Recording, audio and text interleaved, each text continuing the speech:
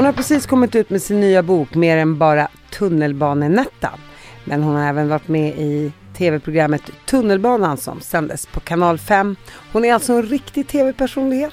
Välkommen hit, Jeanette Höglund. Ja, tack. Vad kul att få komma hit.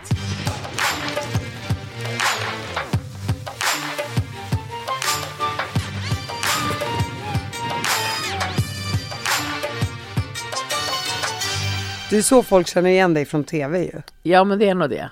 Ja, och så lite krogmänniskor från krogen. Såklart. Du har ju jobbat sedan 89 på krogen som dörrvakt. Alltså jag började 89 som ordningsvakt, men jag började mitt första krogjobb på Café Opera 96. Okej. Där började krogvärldens, kan man säga, liksom att komma in i den. Och jag menar, du är kvinna. Det är inte så många kvinnor som står Nej. som dörrvakter. Nej. Hur har det varit då med alla störiga människor som vill in? Alltså på den tiden då var det så annat klimat i krogen. Och vara kvinna då också är ju lite ovanligt såklart. Om man vill bli testad. Man får ta emot en hel del. Men det var Heidi och jag som var tjejer i dörren liksom. Men det var väldigt kul. Och sen så har ju vi en lugnande inverkan på en jobbig situation. Men de här pikarna bara, vad ska du göra om jag gör så här liksom? Och då blir de väldigt förvånade när man gör så där, du vet. Så de många liksom provar den och Ta testar dig på brösten, eller? Exakt, ja men det kan de försöka med. Nej men alltså det har ju varit en del prövningar. Så det var ju ganska ovanligt överhuvudtaget med kvinnliga ordningsvakter genom både tunnelbana och krogvärlden och allting på den tiden när jag började. Skulle du säga att det var ett lugnare klimat på slutet av 80-talet? Och jag menar, du jobbade ju, vadå, fram till? 2005 ungefär jobbade jag på Café Opera och sen så var jag på Stureplan och jobbade några år. Så att 2007 slutade jag krogvärlden kan man säga. Och såg du någon skillnad på det kriminella klimatet från 80-talet fram till 2007? Ja, alltså i början när jag jobbade i krogen, då var det mest ralla slagsmål och så kanske man hade på sig en puffra innanför västen liksom och klev in men idag är det ju liksom så pass mycket. Jag har till och med haft en pistol i pannan när jag jobbar på Spybar liksom, men jag märker ändå att idag har ju klimatet blivit annorlunda. Alltså det är hårdare, det är mer skjutningar och liksom hela vårt samhälle har blivit hårdare. Så att jag tycker ändå att det har blivit en stor förändring faktiskt. Men nu är det också mycket mer poliser ute på stan. Så att det är tryggare på det sättet. Du säger att du fick en pistol mot pannan. Alltså jag vill inte ens tänka på hur du kände i den sekunden. Det var han inte. Alltså grejen var, vi såg att det kommer 2 killar på avstånd. Och man lär sig ändå läsa av ganska bra när man jobbar med människor. Och jag kände att det här kommer bli problem. Så att men när de kom fram till oss och blev nekade insläpp på grund av åldern. Och då sa den ena killen till mig, nu är så kaxig nu. Så drog han fram sin pistol och gjorde mantelrörelse och satte den mot min panna. Och då var jag inte kaxig. Men jag försökte ändå hålla fokus liksom och sa det. Du tänk på att det är kameror här och att det liksom stoppar ner det nu så att det inte gör något dumt liksom. Jag försökte ändå vara lugn. Och han liksom backade och bara flinade liksom. Och jag kände verkligen att vad händer nu liksom? Och här tänkte jag så här, vi måste ha fast honom. Men jag kan inte göra det. Så jag ringde polisen direkt. Och jag är så korkad, men jag följer efter honom. Så jag ber min kollega, håll dörren. Och så följer jag efter honom runt svampen där på Stureplan. Och ser att han kliver in på East. Och talar om för polisen, han är inne på East. Och då säger de så, är du säker på att du såg en pistol? Jag bara, ja, jag hade den i pannan. Så de bara, okej, så går piketstyrkan in och plockar ut den här mannen som jag följer med och pekar ut. Jag är inte liksom direkt rädd om. Jag säger, där står han. Och de plockar ut honom och så tar de fram pistolen och då kollar de och hade ju en kula i loppet också. Och efter det, på rättegången, tänkte jag så här, min mamma har ju alltid varit så här, men alltså Jeanette, du måste sluta med det här nu. Men då tänker man så här, vad nära det var. Alltså, vad sjukt egentligen. Ja, han hade kunnat varit påverkad och bara tryckt. Ja, gud ja. Idag hade det nog varit så. Större chans. Ja, för där och då fanns det inte en kultur av att avlossa skottet på samma sätt menar jag. Nej, men precis. Nu man tycker vanligt liksom. Och det har gått ner i åldrarna också. Jätteunga åldrar och med drogerna och på plattan ser man ju tjejer som är 12-13 år liksom och som mår dåligt. Så att man har sett en sån otrolig skillnad och det har blivit så hårt samhälle. Att vara tonåring idag, alltså jag är så glad att jag växte upp på den tiden jag gjorde det. För det kan inte vara lätt. Hiring for your small business? If you're not looking for professionals on LinkedIn, you're looking in the wrong place. That's like looking for your car keys in a fish tank.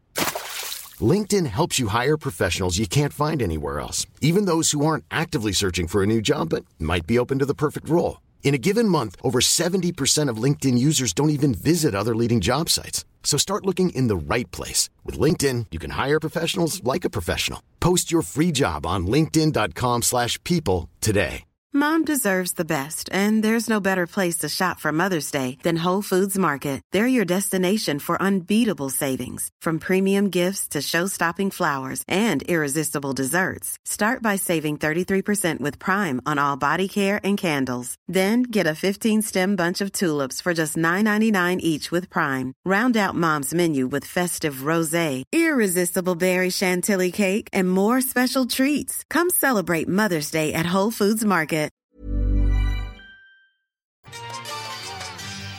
Innan vi kommer in då på din karriär och tv-programmet du var med i och faktiskt din nya bok som också handlar om hela din uppväxt. Vi börjar där. Berätta om dig själv. Ja, jag är född i Stockholm, men jag växte upp i en liten by som heter Färila. Min mamma och pappa skilde sig när jag var 9 år, så då flyttade vi dit. Och där gick jag i skolan och det var inte många invånare där, men en fantastiskt fin uppväxt liksom. Tyvärr hade ju min mamma gifte om sig vid 9 års ålder med en man som jag berättade om i boken, som utnyttjade oss, eller han försökte, alltså inte sexuellt, men han sexuella övergrepp, alltså tafsade och höll på, va. Och man mådde väldigt dåligt liksom. Jag var lite rädd att vara hemma. Det var obehagligt att vara hemma. Men jag ville inte berätta för min älskade lilla mamma, för hon var lycklig. Jag ville inte liksom berätta vad han gjorde bakom ryggen, eller vad han liksom gick och smekte på rumpan. Och för man kände att då kommer han lämna. Mamma kommer kasta ut honom i huvudföret. Och så blir hon själv. Så jag hade den här uppväxten med lite orokänsla i magen. Jag ville alltid låsa min dörr. Men också så var han ju en bra styrpappa, för han körde oss alltid till fotbollen och han gav mitt första körkort och du vet, han tog hand om mamma och det var lycka för mig. Så jag hade ju en bra uppväxt samtidigt som en väldigt jobbig. Det är svårt att sätta liksom begrepp på det där. Nej, men det är en paradoxal känsla. Ja, precis. Jag förstår den. Ja. Livet är inte svart eller Nej, vitt. Exakt. Och jag vill inte visa, jag har aldrig varit så, jag har aldrig druckit sprit hela mitt liv, jag har aldrig provat någonting, och jag var väldigt ärlig. Min mamma berättade mycket saker. Jag kunde berätta allt för henne. Jag hade en fin relation, men inte just det. För jag ville skydda henne, tror jag det var. Det var det handlade om. Men jag spelade fotboll och alltid varit en liten pojkflicka. Men jag älskade att liksom växa upp och liksom ha roligt, men jag kände ändå att jag kan inte bo kvar här i Färila liksom. Jag vill bli polis eller brandman eller livvakt. Jag hade drömmar. Och pappa bodde i Stockholm. Han bor i Stockholm och han sa att du kan komma hit. Och då började jag, och så när jag var 18 så flyttade jag till Stockholm och till pappa. Och då började jag ganska snabbt i säkerhetsbranschen och har varit där sedan dess. Liksom. Men en lycklig barndom, men ändå inte på många sätt. Och sen Stockholm och säkerhetsbranschen. Det är där man är idag fortfarande, kan man säga. Men om vi går tillbaka till din styvpappa lite grann. Konfronterade du honom någon dag? Nej, inte förrän jag blev lite äldre. En gång när han la sin hand på mitt knä i bilen och så här smekte låret och tog jag bort handen och så, det gör inte om. Och jag var större, starkare, spelade fotboll och kraftigare. Så han förstod nog att nu går det inte längre. Och sen så drack han i perioder och mamma kastade ut honom med huvudet före. Och hon var ändå lite mamma, 1,56. Men hon kastade sig på en pall och kastade ut honom. Och då slutade han dricka. Och sen så gick det väl något år eller så. Då fick han komma tillbaka för att han hade slutat dricka. Så när han slutade dricka så hände det ingenting mer med mig. Så, och hur gammal var du då? Jag kanske var 15, 16 när han kom tillbaka liksom. Så då var det det var lugnare på något sätt. Men jag hade ändå det här att inte våga. Vi hade så här hus med, när man duschade så fanns det inte något skydd. Man kunde se rakt in i våran toalett. Det är så här, vi bor i en liten by ute på landet. Så jag bad min mamma, vi sätter upp så här skydd på att titta ofta in genom fönster så här, när man står naken.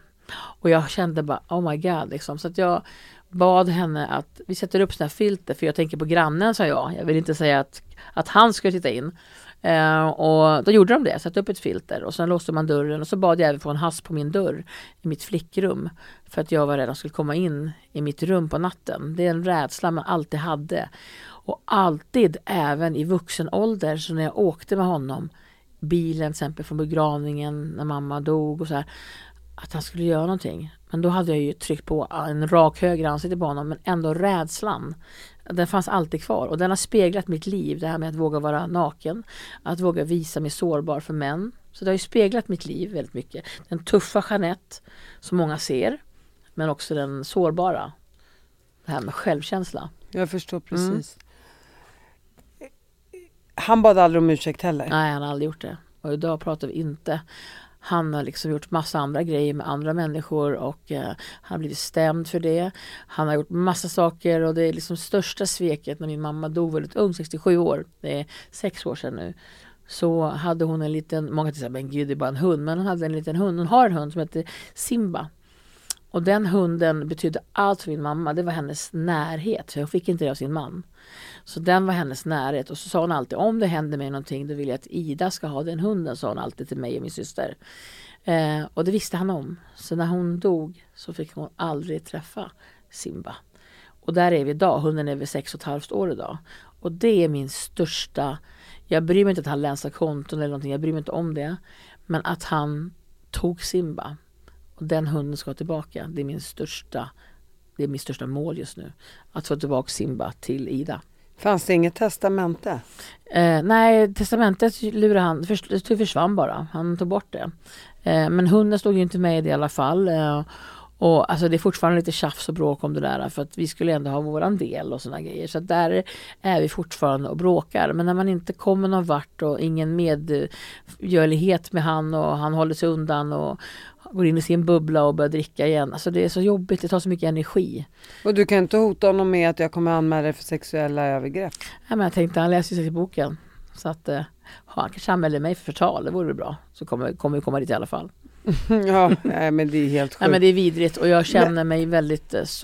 Alltså egentligen så jag har gått vidare, men jag har fortfarande den här ångesten att veta att jag kunde inte uppfylla min mammas sista önskan, att hunden skulle komma till rätt ställe. Och jag vet att han super mycket och han sitter där i sitt hus och sin husvagn och hunden är med och när han dricker. Det är min största ilska. Kan du inte bara åka dit och hämta hämta men alltså honom? jag planerar att han är ganska stor och välvuxen liksom. Sen vill man inte göra något olagligt heller, men jag hoppas vid Gud att det kommer hända saker som gör att det kommer gå bra. Ida, hur har hon är inte här och kan prata för sig själv. Hon är en stor sorg för att hon visste ju att mamma sa om det händer mig någonting så vill jag att du ska ha hunden. Och de hade så fin kontakt, Ida och Simba. Det var liksom, han älskade Ida. Och liksom den här glädjen liksom när han såg henne, att mamma såg ju den. Så det var ett självklart val liksom. Så tyvärr, alltså, hon har en stor sorg. Jag har sagt till henne att en vacker dag så ska du få tillbaks Simba. Ja, det kommer. Är det en yngre syster till dig? Nej, Ida är min systers sons fästmö. Så Ida det är, är din systers sons fästmö. Precis. Okej, men om vi går till din syster. Hur har hon tagit sin uppväxt? Har ni pratat ut om det här? Och... Ja, jag och min syster har ju en fantastisk kontakt. Vi pratar ju jämt flera gånger om dagen. Ibland bara säger nu får inte ringa när jag orkar inte med det mer. Så vi har en väldigt öppen kontakt liksom. Och jag vill inte prata för henne vad hon har upplevt i sitt liv med honom. Men jag kan bara tala för mig själv att det har varit jävligt tufft. Men vi har en jättefin kontakt och hon har liksom ett jättebra liv och bor i Näsviken och har liksom fosterbarn och vuxna barn och älskar sina djur och hon har ett jättebra liv. Och Ida och de har också fin kontakt liksom. Så att det är ett fantastiskt liv där borta. Absolut. Kan du ändå känna, det här kanske låter som en dum fråga men jag vill ändå ställa den. Kan du ändå känna att vilken tur att han faktiskt inte låg med mig? Ja. Alltså att det ändå fanns en så här, visst det är asjobbigt och man kan inte ta ifrån någon den känslan. Men ändå en känsla av, han gick inte längre än så. Nej, och för du var ändå bara 9 år. Ja, jag började tidigt och jag tänker ibland så här, men tänk om han gjorde det och inte jag vet om det. Tänk om jag är traumatiserad. Eftersom jag har så svårt att se mig själv naken och inte vågar liksom visa. Jag vet ju inte. Jag tror inte det. Men jag känner ändå ibland så här att det kunde liksom pågå så länge. Fast han gjorde det alltid så himla snyggt bakom mammas rygg eller på väg till fotbollen eller titta in genom toalettfönstret. Och en gång kom han ju även in, jag hade en tjejkompis där och då var han brusad och så kom han upp till mitt rum, här står i boken, och går fram till min säng. Då har min kompis där från Stockholm hälsade på. Han hade ett gips på armen, kommer jag ihåg, och fick inte upp sin skjortkrage. Men istället för att gå till sin fru, min mamma, benen öppna, då går han fram till henne och väcker henne mitt i natten och kommer in i vårt rum innan jag fick den haken på dörren och bara säger, kan du öppna min skjortkrage eller min armkrage? Och hon bara vaknar upp och då tar han henne mellan benen. Och hon var helt chockad och jag bara alltså jag orkar inte. Du vet, hon kommer ihåg det en dag också. Så att du vet, det finns så mycket grejer, minnen från den tiden, hur vidrig han var egentligen liksom. Samtidigt som han köpte våran kärlek på något sätt, att betala körkort, körde fotbollsträningen, spelade den fina styrpappan utåt och så var han en vidriga inåt liksom. Det är ju de där männen, vanliga svenska männen som ingen kommer åt.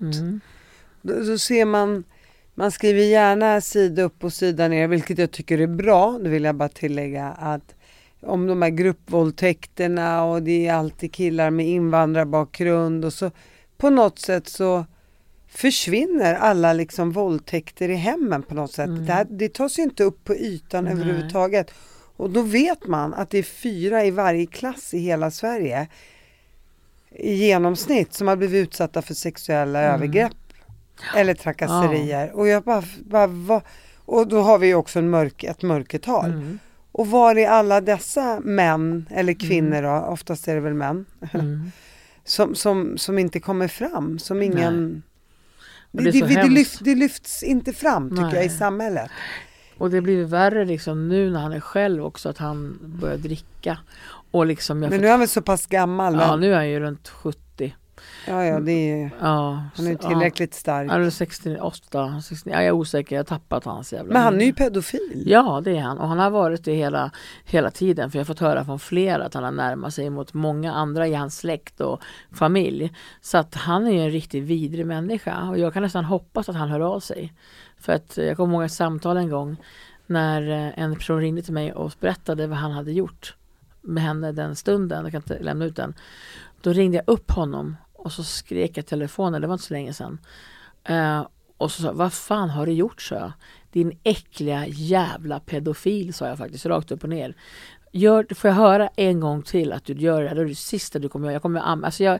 Jag bara skrek ut det var första gången jag verkligen konfronterade honom. Och han bara, jag har inte gjort det. Jag bara, du, sa jag upplevt dig i hela mitt barndomsliv. Så nog fan vet jag att det stämmer. Jag svor, jag var arg. Och det var så skönt att få konfrontera honom. Så det glömmer jag aldrig. Och jag tänker i vuxen ålder, du vill ju jobba med säkerhet och livvakt. Tror jag att din barndom påverkade dina val i vuxen ålder? Ja, för att när jag var väldigt ung, när jag åkte i Stockholm, så blev jag nästan våldtagen av 4 killar också på en plattform. De satt på tunnelbanan och drog ut mig på perrongen när min kompis står och håller i dörrarna. Jag ska inte spoila boken så mycket, men där och då, jag vart inte våldtagen tack vare att de höll upp dörrarna, men det som gjorde mig väldigt att jag måste hjälpa, det var att ingen i en fullsatt tunnelbanevagn en lördagkväll, fullsmockad, lyfte ens ett finger att komma ut och hjälpa mig. Och där och då tänkte jag så här, jag ska aldrig bli en människa som bara tittar på. Och det har ju följt mig genom hela mitt liv, att hjälpa andra, tror jag. Det speglar mig ganska snabbt där. Och hur gammal var du då? Ja, men jag var 16 år gammal och vi skulle åka upp till Stockholm. Jag och min kompis Lisa hälsade på hennes syster. Och då åkte vi tunnelbana. Vi skulle åka hem då till Norsborg där hon bodde då, hennes syster. Och då var det de här 4 männen som kom in och jag har skrivit om det i boken. Hon drog ut mig på plattformen och skulle våldta mig. Och där liksom, ingen gjorde någonting. Det här, titta på bara, men inte agera. Och då visste jag att jag aldrig skulle vara en sån som bara tittar på. Det kommer aldrig hända liksom. Sen när jag kom hem och jag visste att jag var ett pappa, så jag utbildade mig till ordningsvakt 89. Jag ville jobba med säkerhet liksom, och det var ganska lätt val för mig då. Min pappa var i den branschen då liksom. Och jag jobbade som ordningsvakt och åkte runt och jobbade i tunnelbanan även då. Då var jag nog bland de första kvinnorna i tunnelbanan.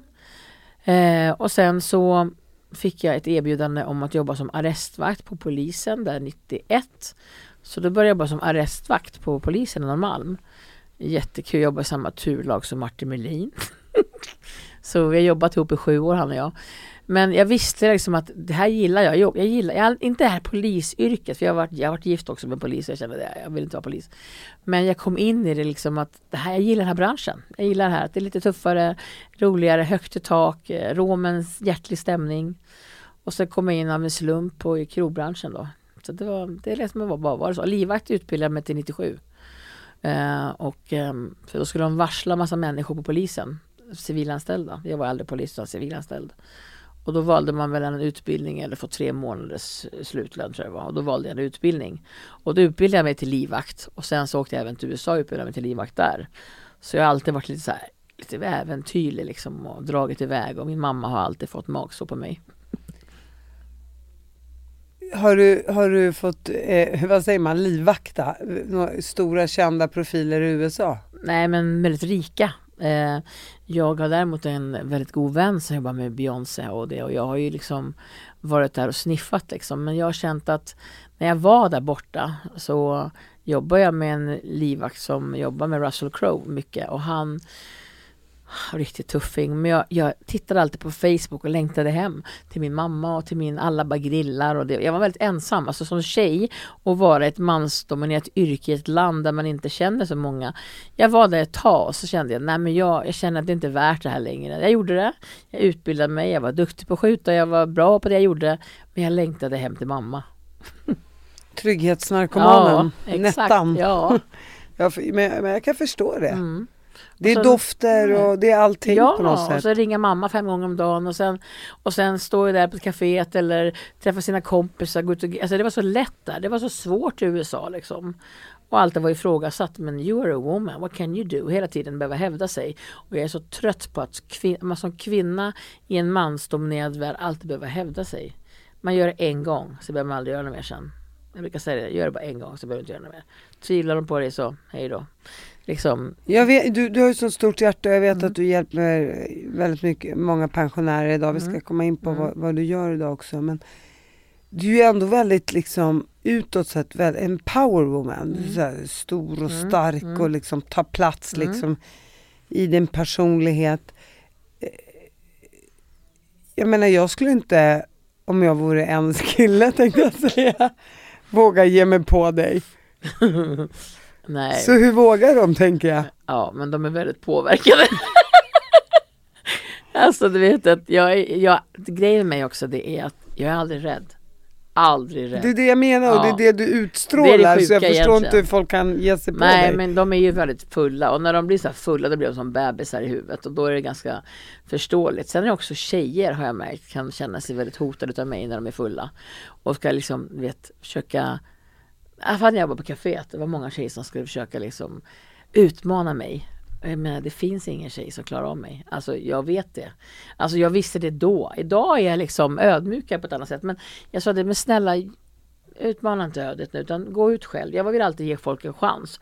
Och jag tycker liksom att jag triggar väl någonting då. Kanske när man kommer in som tjej på Café Opera eller Spybar och liksom har det här märket på bröstet eller så ordningsvakt. Och så sitter de där fulla och tror inte att det är någonting liksom. Det är liksom, det triggar väl kanske.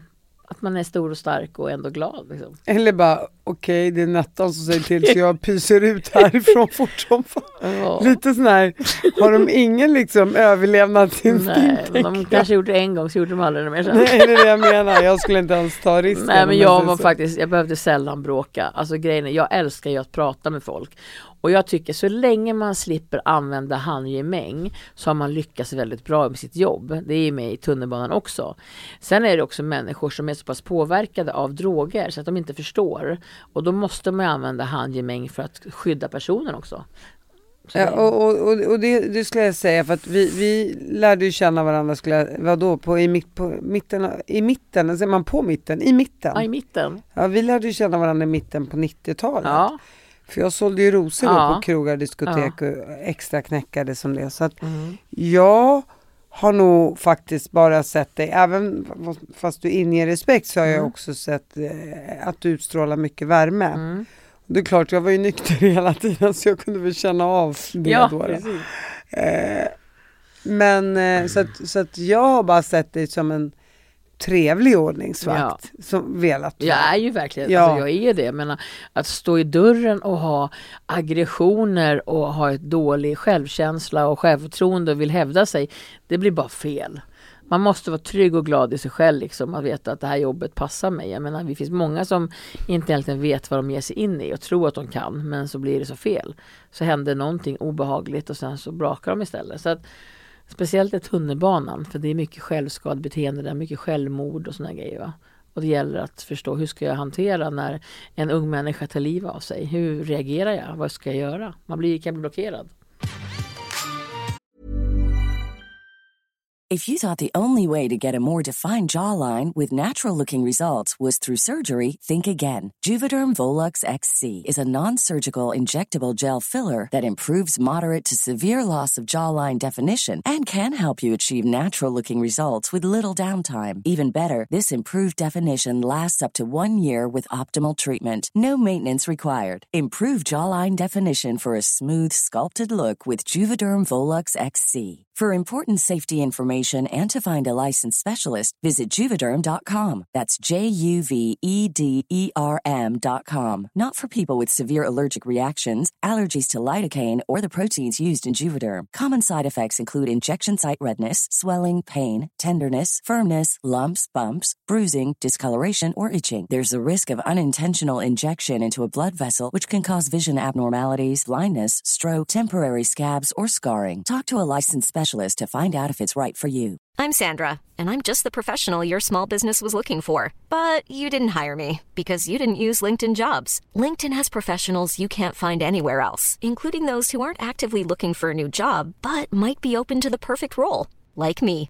In a given month, over 70% of LinkedIn users don't visit other leading job sites. So if you're not looking on LinkedIn, you'll miss out on great candidates like Sandra. Start hiring professionals like a professional. Post your free job on linkedin.com/people today.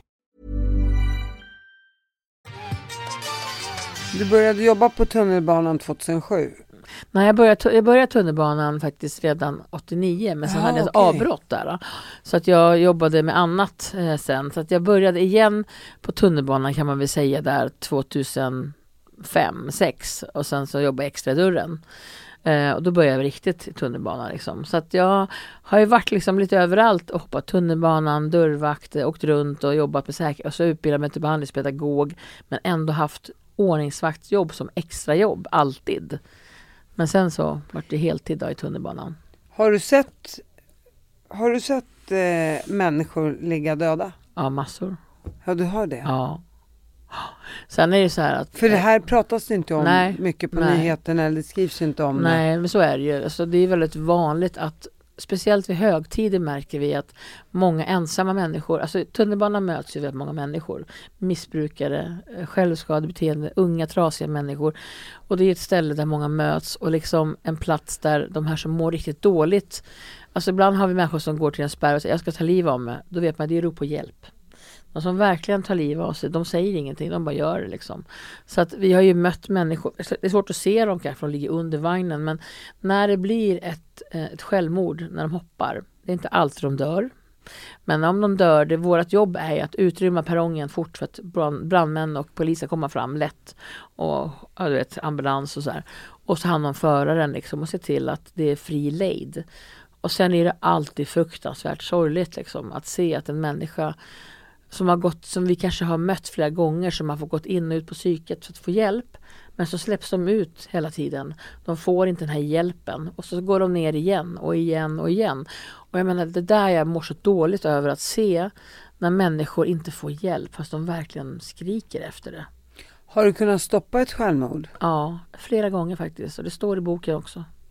Det är, alltså, ibland så får man ju verkligen ta tag i en människa och nästan brotta ner den liksom, och hålla den stenhårt för att den inte ska slängas ut. Så tar man upp den, och det brukar alltid bli att jag har fått många sådana jobb, men att man sitter och kramar dem istället, och jag sitter och kramar dem så hårt och liksom jag släpper inte, och jag känner att jag kramar så hårt och bara liksom pratar lugnt med människan till att den slappnar av, och bara man känner att kroppen bara landar och bara gråter, och det bara bryter ut och hysteriskt gråtande istället, och det är då man känner att nu kan jag slappna av. För då har liksom den här paniken, för att den här människan har varit så fokuserad på att jag ska dö.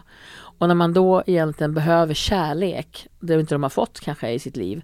Och när man ger den här kramen och säger lugn nu, och så försöker man prata tyst och liksom, och jag tänker alltid på min omgivning så här liksom, och så brukar jag be kollegan att håll koll så att ingen kommer. Ofta poliserna låter mig jobba i fred med den här människan liksom. Och sen så går man sakta tillsammans upp till ambulans eller polisen, och jag glömmer aldrig de här mötena liksom, när de bara säger tack. Och det handlar om att man ser dem helt enkelt. Att de här har ju mått så dåligt att de inte har blivit sedda eller hörda. Och skulle du säga att det är äldre, yngre? Eller yngre, många sådana yngre. Som skulle du säga runt 20 år? Eller? Ja, alltså 18, 20. Ibland har vi 16, ibland har vi haft ännu yngre som har försökt. Så att det är jättesorgligt alltså. Och jag märker det ofta, mobbning i skolan, utanförskap liksom, som gör att de inte orkar leva. Sen har vi liksom många tjejer och killar som sitter och självskadebeter sig, skär sig i armarna ner på en plattform liksom. Så vi ser många livsöden, och man tänker direkt på hemmafronten. Hur är det hemma? Hur är det i skolan liksom? Är det så att de inte tänker så mycket på att ens barn mår dåligt? Den kommer hem, stänger in sig på sitt rum, och så mamma och pappa jobbar liksom. Det här måste vi vara mer vaksamma. Vi måste liksom fråga hur din dag varit. Alltså, ens barn ska vara en öppen dagbok. Alltså, man ska bara öppna och se rakt igenom, hur mår du? Så tycker jag.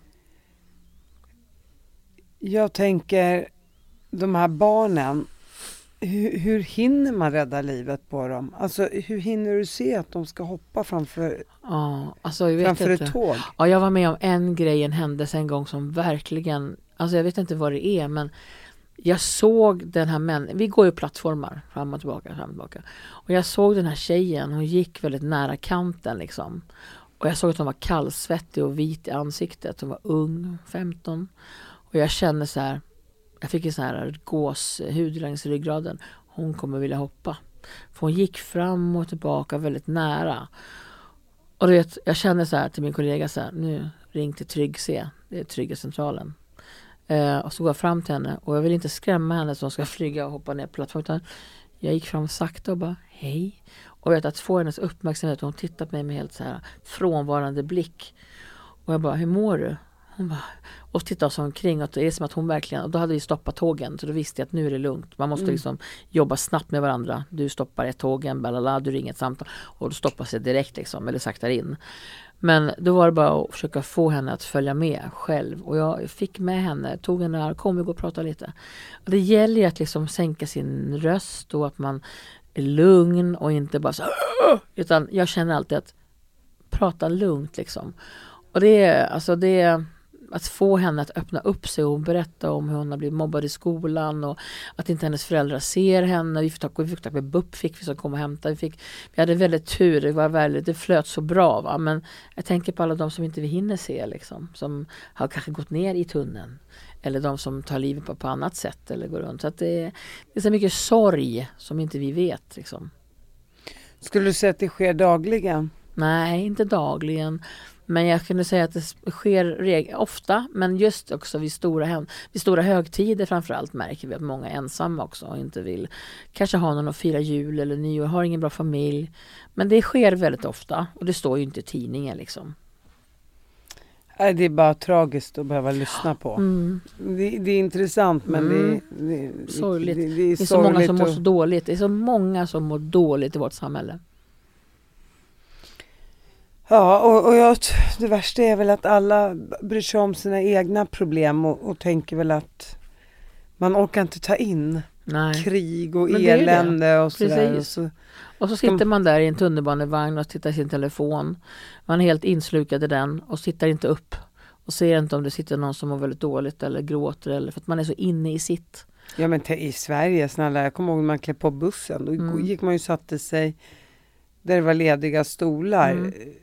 Folk vågar inte ens sitta med varandra. Nej, och man pratar inte. Man säger inte hej i läget. När jag var i USA då var det så, hi, how are you doing? Var man än kom eller satte sig. Men här är man så här tyst. Man knappt hälsar. Ja, du är konstig om du sätter dig bredvid någon om det finns lediga stolar där bak. Ja, hej, hur mår du? Allting bra. Så är det. Man kan skoja om det, men det är ibland räcker det med ett hej eller titta någon i ögonen och le. Absolut, bara se någon.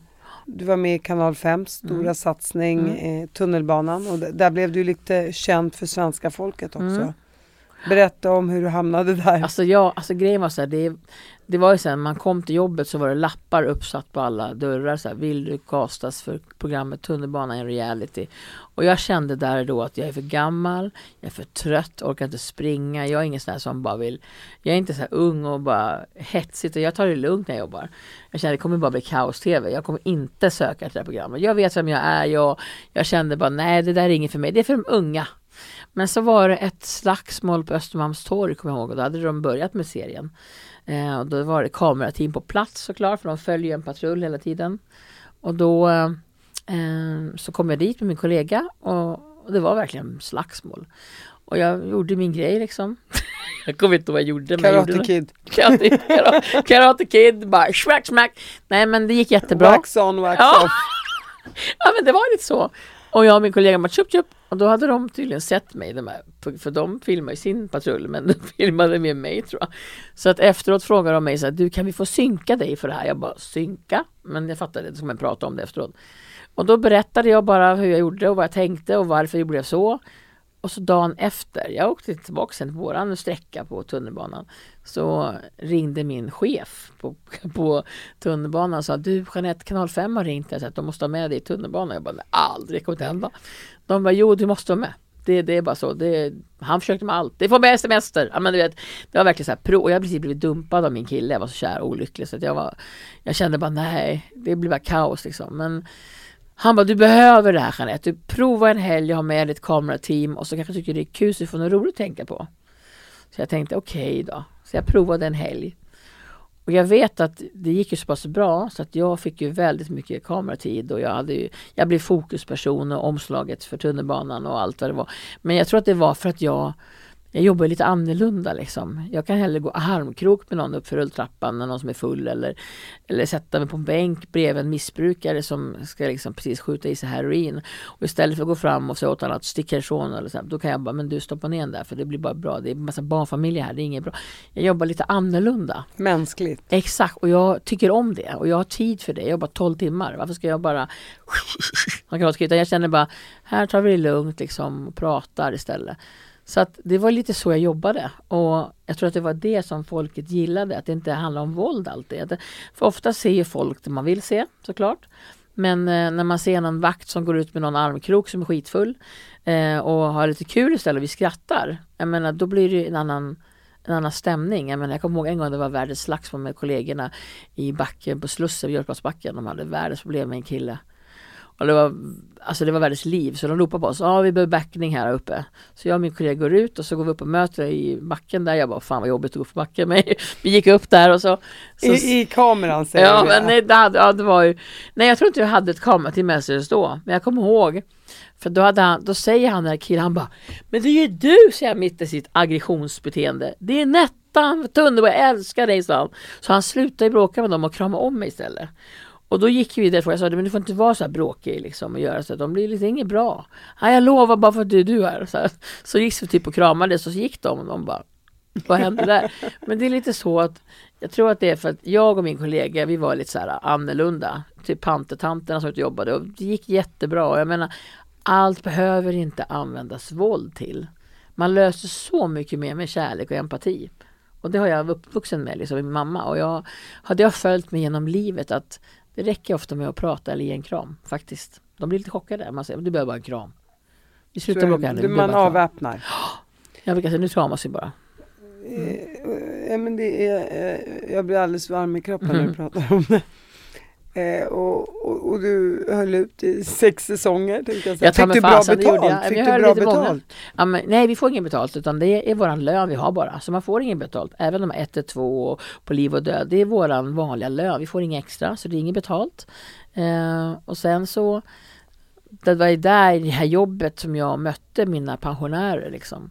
Så det var ju där jag kände att wow, för jag gick ändå och tänkte så här, jag är utbildad behandlingspedagog, vill jag jobba med missbrukare? Nej, jag känner mig klar med det och vad ska jag göra med mitt liv? Alltså jag kan inte bara jobba i tunnelbanan, jag vill inte gå där med rullatorn när jag är 62 liksom. Jag kände bara min kropp att ta stryk. Och helt plötsligt bara så ronderar jag där liksom och ser, alltså vi är ju vana att se missbruk såklart och fylla och alltihopa, när man ser en man mitt i natten 2:00 som står och gräver i en papperskorg. Och jag kommer in där på den blåa linjen där nere på Akalla Hjulsta. Och så hör jag så att det prasslar i papperskorgen. Och så går jag fram och så, hej, vad gör du ute så här sent, säger den här mannen.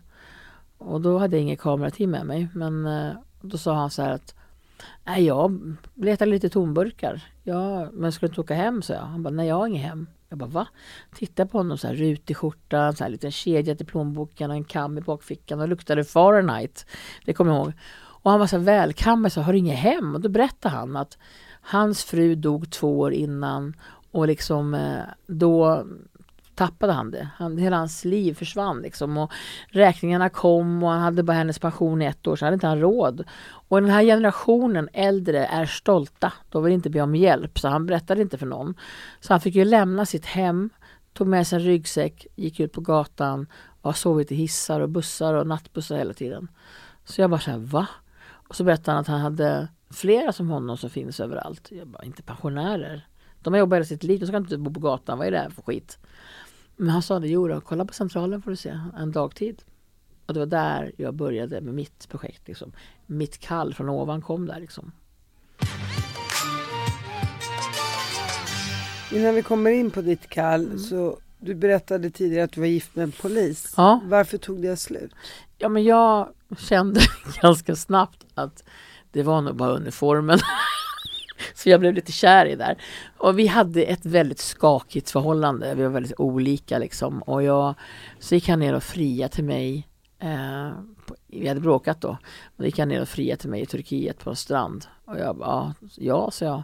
Sen liksom bråkade vi dagen efter och kastade jag förlovningsringen i poolen. Så låg han och simmade efter hela dagen. Så vårt förhållande var väldigt skakigt. Men vi gifte oss i alla fall. Och jag kommer ihåg att jag sa till min mamma dagen innan bröllopet att mamma, det här är inte mannen i mitt liv. Då sa han till mig, jag vet, men gör det nu så är det klart. Och det höll 1 år. Och inga barn, du har aldrig Nej. funderat på barn genom åren? Jag älskar verkligen barn, men jag vill inte ha egna barn. För jag har varit en sån här flyttfågel. Jag har inte hittat riktigt min plats, vad jag ska vara och vad jag ska göra. Nomad. Ja, exakt. Jag visste inte, ska jag bo i USA, ska jag göra det? Jag jobbar på Lyxkryss, jag gjorde en rund, jag var städ. Jag har gjort allt och jag kände att jag aldrig varit riktigt kär. Så hade jag träffat rätt man kanske och det bara liksom, allting bara föll på plats, så kanske jag hade haft barn idag. Men jag vill inte skaffa barn då, bara för det. Och den här killen som innan säsongen sattes igång med... Eller, han var förälskad i. Han var också polis. Men där höll det 1 år. Och han och jag var också väldigt olika. Jag är väldigt varm och kärleksfull trots min storlek och min personlighet. Han var inte det. Och då blir det som att det inte funkar liksom. Så att det var bara att lämna. Han tyckte att du är liksom typ för bra, för snäll och kärleksfull och jag är tvärtom. Så han gjorde ju rätt egentligen. Men jag var väldigt sårad då för att det liksom, jag trodde verkligen på det här. Men min mamma sa till mig, du är så olik dig när jag pratade med dig, sa hon till mig. Du är inte riktigt, det är den vanliga Jeanette när jag var med honom. Jag var så annorlunda, sa hon. Och mamma har alltid rätt. Alltså de visste, du är inte lik. Det här är inte mannen i ditt liv. Jo, det är det, så jag. Nej, det är inte det. Och hade ju rätt. För jag var så mycket lyckligare efteråt. Och du har inte träffat någon efter honom? Nej, men jag träffade en till där också. Han var ju också galen. Alltså, han var också polis. Ja, faktiskt. Håller borta från polisen. Ja, det finns ju bra poliser, det måste ju säga. Martin Melin. Ja, han är faktiskt bra. Nej, men alltså då hade jag bara otur träffat en annan galning liksom. Så att det står också i min bok och den galningen. Och jag kände bara så här, nej. Och det var 7 år sedan sista gången jag tittade på en man. Och jag gillar inte kvinnor, inte det. Det är bara det att jag tappade. Jag kände så här, nej, jag håller mig till mina katter. Och jag tänker ändå så här, en vacker dag så kanske kommer någon som kan förstå mig. Men ridandes på en vit häst. Fy fan. Jag har tappat lite hoppet. För jag har mycket kvar att jobba med mig själv. Känslomässigt och sådär. Men jag är inte, alltså min lycka sitter inte att vara med en annan människa. Utan att hitta sin lycka i sig själv. Jag älskar min egen ensamhet. Och jag älskar liksom att vara själv. Med mig själv. Och nu, precis, du pratade om ditt kall. Du har ju grundat Vid din sida. Mm. Berätta lite om den. Ja, men Vid din sida, det är ju... Eller, jag tar med det. Mm. Nu har du ju... Och nu, du pratade om ditt kall. Och nu har du grundat Vid din sida. Berätta lite om det. Men Videns sida är ju en organisation idag som hjälper hemlösa, fattiga och ensampensionärer. Det finns så otroligt många, så att jag började med ett soppkök. Jag bestämde att jag skulle åka i alla fall efter den här mannen och titta om han hade rätt.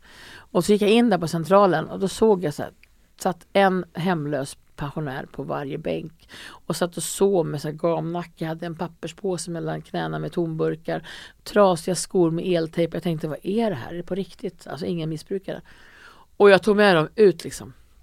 Jag hade tagit en bil med oss sen och full med mat och kläder. Jag gick ju på Facebook och sa, nu måste vi insamla pengar här. Vi måste klä våra pensionärer. De kan inte ha så här liksom. Jag har sett någonting som jag aldrig varit med om. Fattiga pensionärer som bor på gatan. Så det här är inte okej. Så det swishades pengar till mig. Och för 32 000 tror jag var på en vecka. Och då åkte jag iväg och handlade massa kläder. Jag tog med min kompis Malin, så jag var kollega med, och bara fyllde bilar, fyllde förråd, och vi köpte mat och mackor och allt liksom. Och så åkte ut en onsdag kväll klockan 11 på centralen, och så klev jag in där och bara, hej, jag heter Jeanette, och utanför här så har jag en bil full med kläder och mat. Och de tittade på mig som, vad är det här för galning liksom. Men jag hade med mig 32 stycken ut, fattiga, hemlösa i trasiga skor och kläder, smutsiga, rynkiga, alltså så här, du vet, riktiga. Så vi stod där bara, jag var så tårögd, jag bara, det är inte sant. Så jag sa till dem att nu är det så här, nu ska vi ge nya kläder, du kan inte ha trasiga skor här och inte ny jacka, måste ha varmare jacka. Så jag sa det, nu ska vi slänga de gamla och så ska vi klä på de nya, och inte bara ge en påse, utan vi klädde på dem.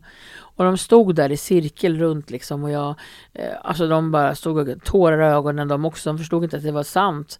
Och sen så fick de varm choklad och kaffe och mackor, och man satt och grät liksom, och tyckte sorgligt. Och sen sa de mig så här, kommer du komma tillbaka? Jag bara, jag kommer komma tillbaka varje onsdag och söndag så länge det behövs, och det gör vi än idag. Så jag soppkök än idag, vi är inne på 6:e året nu, så det är samma koncept, fast nu är kön 110 personer som står där istället. Och så har vi varm färdiglagad mat som vi köper på restaurang. Och så, för jag sa det till Malin när jag åkte därifrån, att jag ska öppna en fritidsgårdspensionärer. Visste jag redan då. Och sen så hade vi soppkök, och sen så vart det en fritidsgård till slut efter allt jobb jag kämpade med. Och idag har vi 2, en i Göteborg också, och soppkök. Så det är häftigt att se. Och bor de fortfarande på tunnelbanan, eller har de Nej, utan de flesta faktiskt har vi hjälpt med boende. De som bodde på gatan, en del har fallit bort. Vi har begravt en liksom, men vi har hjälpt till väldigt många att komma in på både serviceboende och fått eget kontrakt, och vi hyr in hostel för vissa så att de får bo under taket, alltså slippa sova utomhus. Så vi har gjort skillnad liksom. Vi har verkligen sett till att, framförallt har jag sett till att våra hemlösa har fått ett ansikte. Att det finns faktiskt pensionärer som bor på gatan. Och det var ju det målet var, ringa på vattnet, att uppmärksamma det. Och varför sätter man inte bara på filmkameran, undrar jag? Precis.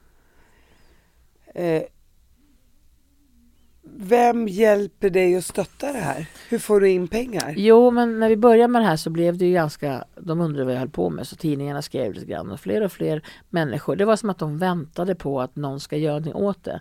För att våra politiker och kommuner skiter fullständigt i det, va. Så jag kände att det är ingen idé att försöka. Så att även fast jag har sökt massa bidrag från kommuner och fonder och grejer, så får vi ingen hjälp.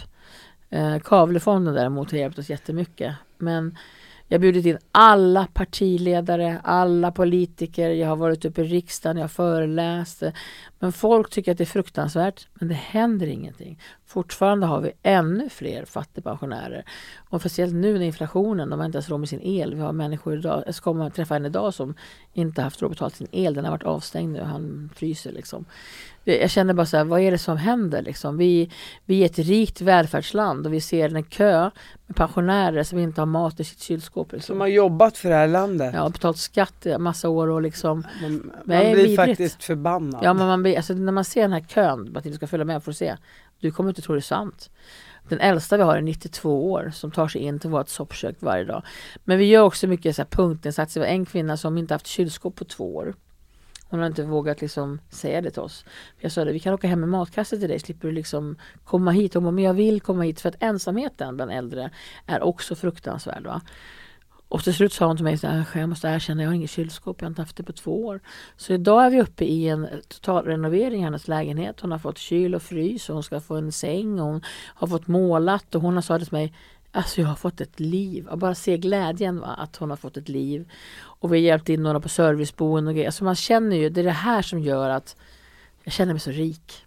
Alltså det spelar ingen roll att inte jag kan kanske åka till min drömsemester och att inte jag har de här pengarna i banken. För det här gör mig rik. Liksom. Lyckan att se att de kan äta sig mätta, att de kan stänga sin dörr nu. Och, alltså vi får såna livsöden till oss. Och därför finns vi i din sida.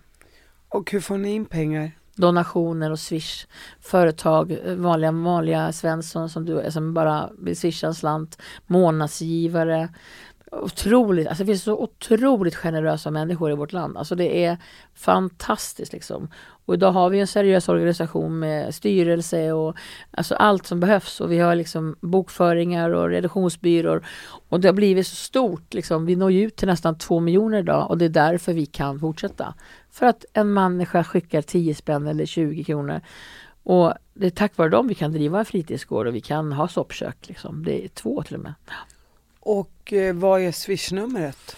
Jag kan inte det i huvudet, men det finns på vår sida på vidensida.nu. Där kan man se. Så www.vidensida.nu kan man stötta om man vill. Liksom. Fantastiskt. Och jag följer gärna med dig ut. Får du se något otroligt. Se verkligheten. Och nu har du ju faktiskt kommit ut med en bok också. Ja, du sover inte där uppe. Nej. Nej. Mer än bara tunnelbanenettan. Och den har ju, första upplagan har ju sålt slut. Nej, inte riktigt, men den går väldigt bra. Ja, men nu säger vi att vi säger det. Men efter alltså, det här programmet har det sålt slut. Nej, men det var så kul för att jag hade ju också så här försignerade böcker. Och då sa de att de ofta skriver man så här 900-1500 försignerade. Jag signerade 3250 första gången försignerade. Så jag har haft en bokrelease. Alltså det var sån härlig blandning av människor som kom till Art. Och sen imorgon ska jag ha ett annat mingel på bokförlaget. För det är så många som vill komma. Så jag är jättestolt och lycklig och glad att få berätta min historia. För den har inte varit så enkel. Och dessa människor som vill förstöra under en sån här grej när man gör något bra. Fattar inte det riktigt.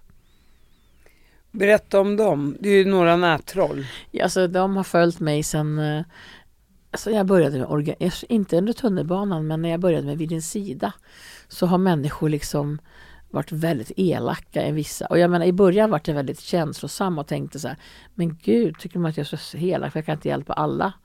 Eller att det liksom har varit en sån besatthet utav att förstöra någonting så fint. Och det de inte förstår det är att de förstör inte för mig. De förstör för de gamla. Men det spelar ingen roll. Alltså, det har varit det är vidriga saker. Men man lär ju sig. Jag tycker så synd om alla unga som råkar ut för de här nättrollen. Va? Jag tänker däremot så här idag. Jag har lärt mig. Det har varit en tuff resa dit. Men jag har ju till och med låst igen min brevlåda. Och liksom, den är låst. Så att jag får en låda bredvid. För att jag har dödshot emellanåt.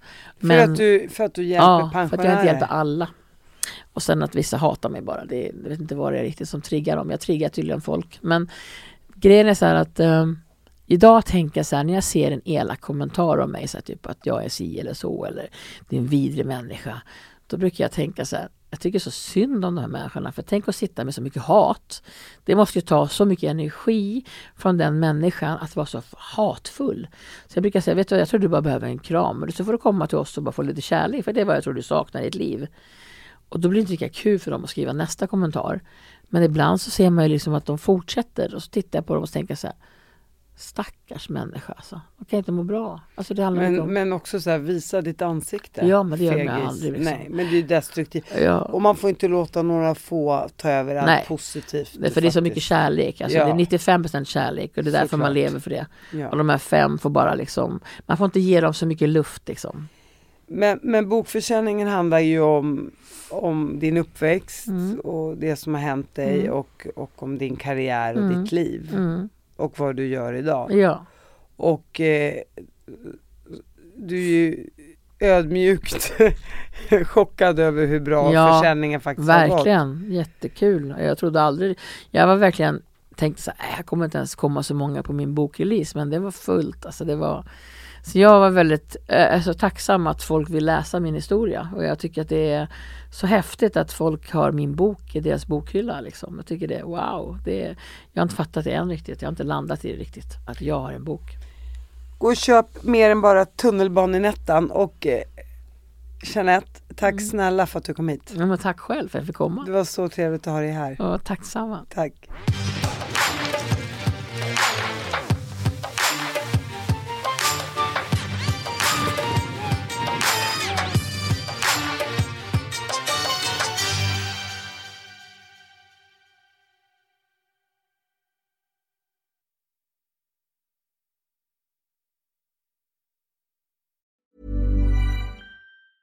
Small details are big surfaces. Tight corners are odd shapes. Flat, rounded, textured, or tall.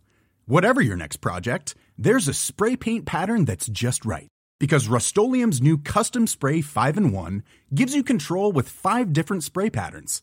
So you can tackle nooks, crannies, edges, and curves without worrying about drips, runs, uneven coverage, or anything else. Custom Spray 5-in-1. Only from Rust-Oleum. A lot can happen in 3 years, like a chatbot may be your new best friend. But what won't change? Needing health insurance. United Healthcare Tri-Term Medical Plans, underwritten by Golden Rule Insurance Company, offer flexible, budget-friendly coverage that lasts nearly 3 years in some states. Learn more at uh1.com.